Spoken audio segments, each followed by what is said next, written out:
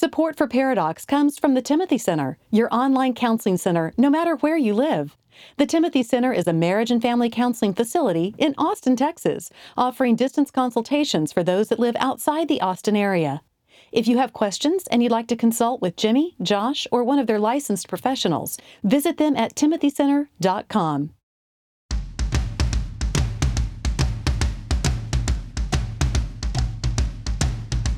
Recording live from Austin, Texas, a conversation about marriage and family that women will love and guys won't want to turn off. Dr. Jimmy Myers and Dr. Josh Myers are a paradox. Guys, welcome to the show. This is Paradox, and I'm Josh. And I am Jimmy. Welcome to this start of the new season-ish episodes. Of new episodes. Not sure what to call it since we just do 3 months and then break and then 3 months and then break. Lazy. Lazy. So we've been off for a month where we're starting to release new episodes now in November, and we'll release new episodes through and the by end November, we need right around Election Day. right around Election Day. Dum, dum, dum. And depending upon when we release this, it will have just happened or potentially happening the very next day. Right. And so we thought it was actually important. Several weeks ago around the Kavanaugh hearings, I was listening to The Ticket. It's a sports radio in Dallas. If you know anything about The Ticket, don't judge me. Or more respect my way if you like The Ticket. And they were batting around. They're sports radio guys, so they kind of needed to stay in their lane. But I thought it was an interesting thing that they batted around for some time because if you remember, just several weeks ago with the Kavanaugh hearings, what a crazy time that was. So they were batting around an idea, and while they're sports guys and probably need to stay in their lanes, they were batting around. They asked a very interesting question, and then one day I posed it to Jimbo, and we thought it would be an interesting thing to talk about here. But they said, could America ever have a second civil war? And if you remember anything about the crazy Kavanaugh times, like that looked somewhat realistic. Cray. Super crazy. And I would have told you, could we ever have, and I'm not sure they were talking about picking up guns and hiding behind fence rows. No. I went out and bought a musket. And, shooting people from sniper nests. But I would have said you're crazy. That happens in Central America. That happens in the Baltic states or in Africa. But Lord knows we are too civil for that. Until the Kavanaugh hearings, it's as though as a country we slipped the surly bonds of reason. With people, when they're banging on the doors, crying to be let in, it's as though people chose sides. Now, I will tell you that it was reminiscent to me of the O.J. trial, where, white America saw, his acquittal as horrific, and many, many black people in America saw it as a great victory. And each side looked at each other like, what, are you crazy? You had these large portions of America staring at each other like both had lost their minds. More recently, African-American and the police force and that division. Oh, yeah, the Michael Brown shooting and stuff. And I did ask you, like, in your history, it seemed to me the ignorant, only 35-year-old perspective, but since kind of you do have the crazy 60s, but since maybe like World War II, like we've had some relative unity. But it's almost like a perfect storm. You have, even during Vietnam, which was, extraordinarily divisive. And was it divisive young to old? Oh, yeah. That was kind of the divide. It wasn't necessarily race, it wasn't politics, it was young and old. It was young and old. But we've lost the neutrality of the media. Now, you read a news outlet, you listen to a news outlet, you watch a news outlet to get the slanted story that you want.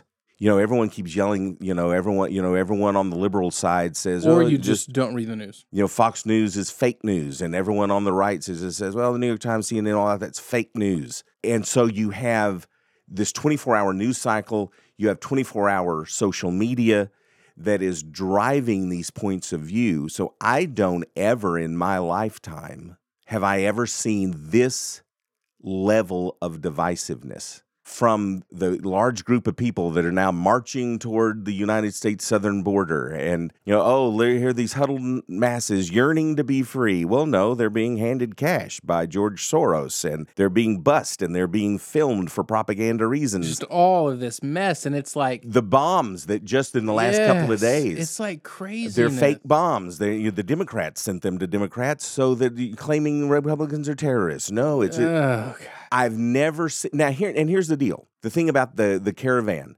if you're coming up from South America, if that's true, that's a giant political stunt designed to coincide with our elections and therefore influence it.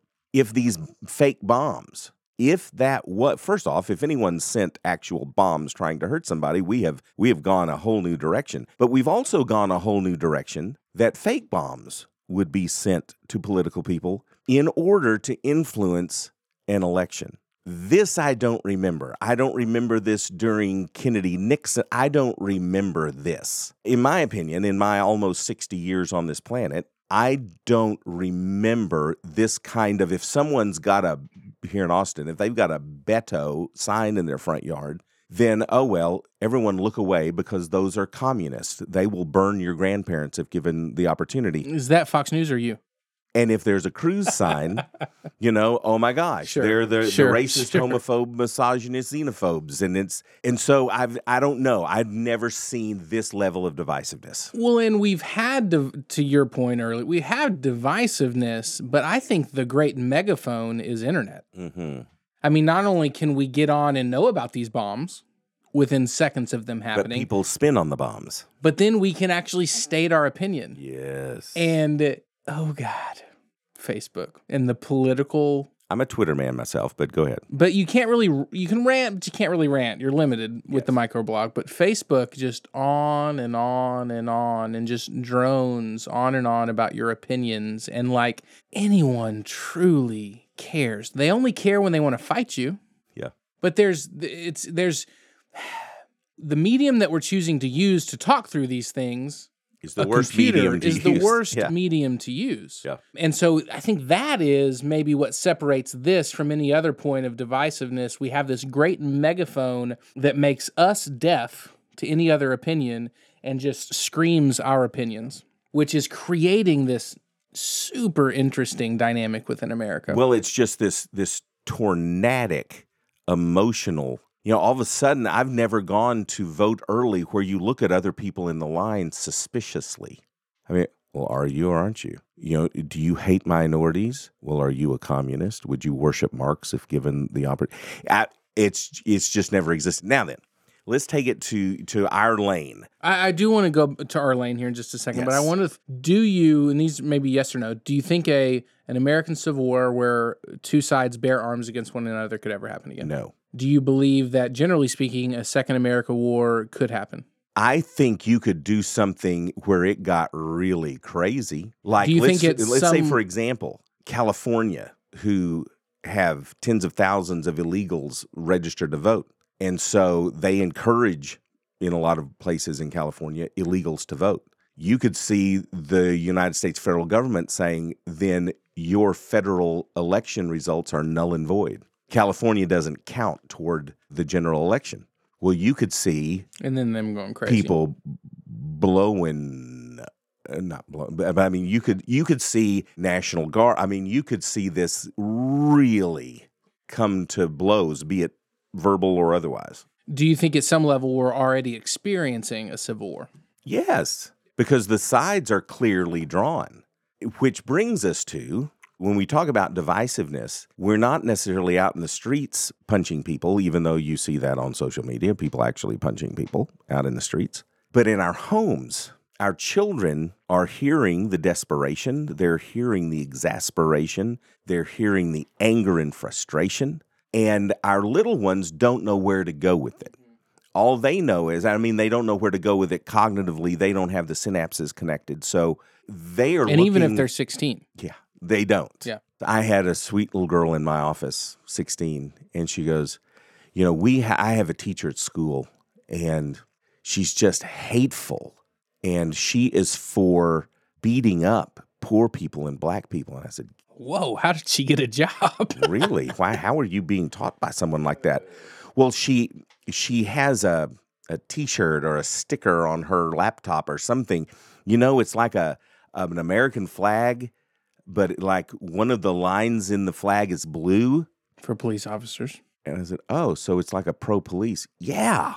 I mean, she says, everyone knows, that police are for beating up black people and poor people. They don't have the synapse. They don't have the synapses connected to think past making a statement like that. It is incumbent upon us as, it's hard to say this with a straight face, but the grown-ups in the house, that for our children, it doesn't mean that we don't have political or governmental discussions in our home, but they're not what we would see on Twitter or Facebook. We're going to beat this into the ground, but we set the emotional tone of our homes. And it just needs to be less dogmatic. Leave room for error. Any good research out there would say this suggests. Mm-hmm. It doesn't come down to a one-to-one correlation equals causation. And it just, you need to leave room for error because you aren't God. Your perspective is not infallible. There are people on the other side of the aisle in this quote-unquote potential civil war that are smart people. Compassionate people. Fantastic. Loving people. Views that we need to be able to, we as believers are going to be the ones that are spearheading togetherness. And this dawned on me years ago, back in the 90s probably. People who are pro-abortion, there are some of them that are just evil. And you're seeing this come out now where we should celebrate our abortions. And you're seeing some comedians and it's getting more raw and it's getting more evil. They're beginning to celebrate the death and dismemberment of children. However, the vast majority of people who believe that, in abortion rights are good people. They feel that they're being compassionate, not to bring an unwanted child into the world in their way of thinking. Sure. We're talking validation here. Validation isn't agreeing, but you get where they're coming from. Yep. And the rights of the mother. I mean, there's a lot of positive things on that side. We can disagree, and I don't know that a human could be more pro-life than I am. But just because someone believes in women having the right to abortion doesn't mean that they are Beelzebub in flesh among us. And sometimes we look at people like that you are altogether evil. And most of these people are not thinking it through. They don't, we disagree with each other. But I don't know when. And everyone talks about tolerance. I'd give anything if we were tolerant. The left is worse on tolerance than the intolerant right that they keep calling intolerant. But both people are intolerant. Not if you agree with them. Exactly. If tolerance is, I disagree with you, let's go have a Coke. That is what tolerance is. What we have today is intolerance. I cannot tolerate you disagreeing with me. The right, and I know you're not going here, but just to clarify, you potentially used pro-choice and the left being intolerant, but the right has a lot of fallibilities and happened to elect a leader that is... Yes, and I don't know that we've ever talked about Trump. A bumbling... I think Donald Trump is an abhorrent human being. I think he's a narcissist. I think he is just grotesque as a human being. Very intolerant. But as a Republican, I agree with putting conservative originalists on the Supreme Court. So much of what has been done, reducing taxes, because that's just where I come from politically. But as a human being, I'm embarrassed. Sometimes he's funny, granted. He says things that you go, I can't believe he said that. I've never laughed at him. Lord. So it's not that, it's not, being sycophantic toward the president. But both sides, and again, and as believers, I think it's really important that we understand that Jesus is not a Republican. And I think he would have a big issue potentially, and I don't want to go this direction, but I know we've talked about it off air, and we disagree politically on a number of things. Mm-hmm. But I think Jesus would have a big issue with our right to bear arms. I think that Jesus would, first off, if he came back... If he had an arm to bear, he'd shoot me in the face. Yes, and then he would hug a resurrected Ronald Reagan. Get this guy off the voters' registration. Yes, that's exactly. Exactly. To your point, though, neither Democrat or Republican. No. Because we're imperfect. We can't have the correct perspective. Yes. That's not possible. Here's the only thing, and I know we got to get out of here, but if we can do one thing for our children... We haven't solved anything. I know. This is what I'm getting to. Okay. I wanted to do a whole string of these on this show about teaching our children to think. Because right now, children are not being taught to think. They're being taught in rhetoric or whatever in these arguments. It's called, and we've mentioned it before, it's your favorite and mine, the ad hominem argument. The straw man argument. No, we're not going to talk about that one. Okay. The ad hominem argument, Latin for to the person, or close to that, something like that. It's Latin for, would you like fries with that, is what ad hominem. I think it's Latin for hyperbole. It means attacking the person, not attacking the argument. Here's what you see on television so much. Someone, stands for something or says something, and a crowd begins screaming, and I'll make sure I cover both sides, but they start screaming homophobe, sexist, racist, pro-slavery, you're a xenophobe, you're misogynistic. They just start yelling names. It's like these students have been taught 5 words total. And if they disagree with you, they just resort to screaming several of those 5 words that they've memorized, these names that they call people.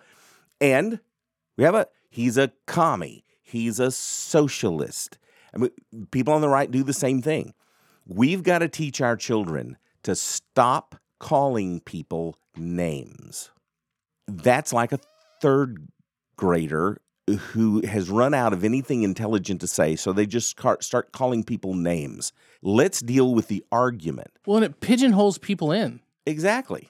And our views are so much more dynamic than what one title or one name And most believers would say, yes, love the sinner, hate the sin. So just apply the same thing to having an argument with somebody. Love the sinner, have the argument. Love the person you're arguing with, but have the argument. But it doesn't mean you've got to dismiss them, dehumanize them by just calling them a name. It's unintelligent. Every time someone yells a name at someone, you just go, okay, mark them up for someone who lacks a number of brain cells. Stop calling people names and discuss whatever it is that needs to be discussed. And I don't think the right's going to do it. I don't think the left's going to do it. It has to be us believers. In our homes, in believers' homes, we can say, you know what, guys? My children aren't going to hear me just call a politician a name because I disagree with them. That says, hey, kids, look at Dad. I'm stupid. Stop doing that. Teach our children to engage people, to have discussions with people, to love people that you disagree with. What a wacky idea. But the last time I checked, we were supposed to love those who hate us. We're supposed to do good to those who, do good to those who spitefully use us. That's the King James. I don't know, but what credit is it to us to love people that are on our same side? Thank you.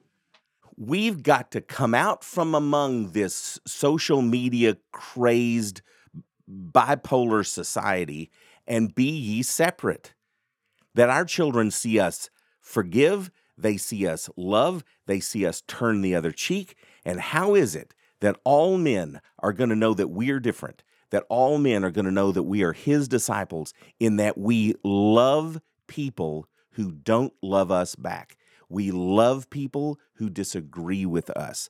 Our children have to see Jesus in us in that way. And I can hear people sitting there and thinking. I can hear their thoughts.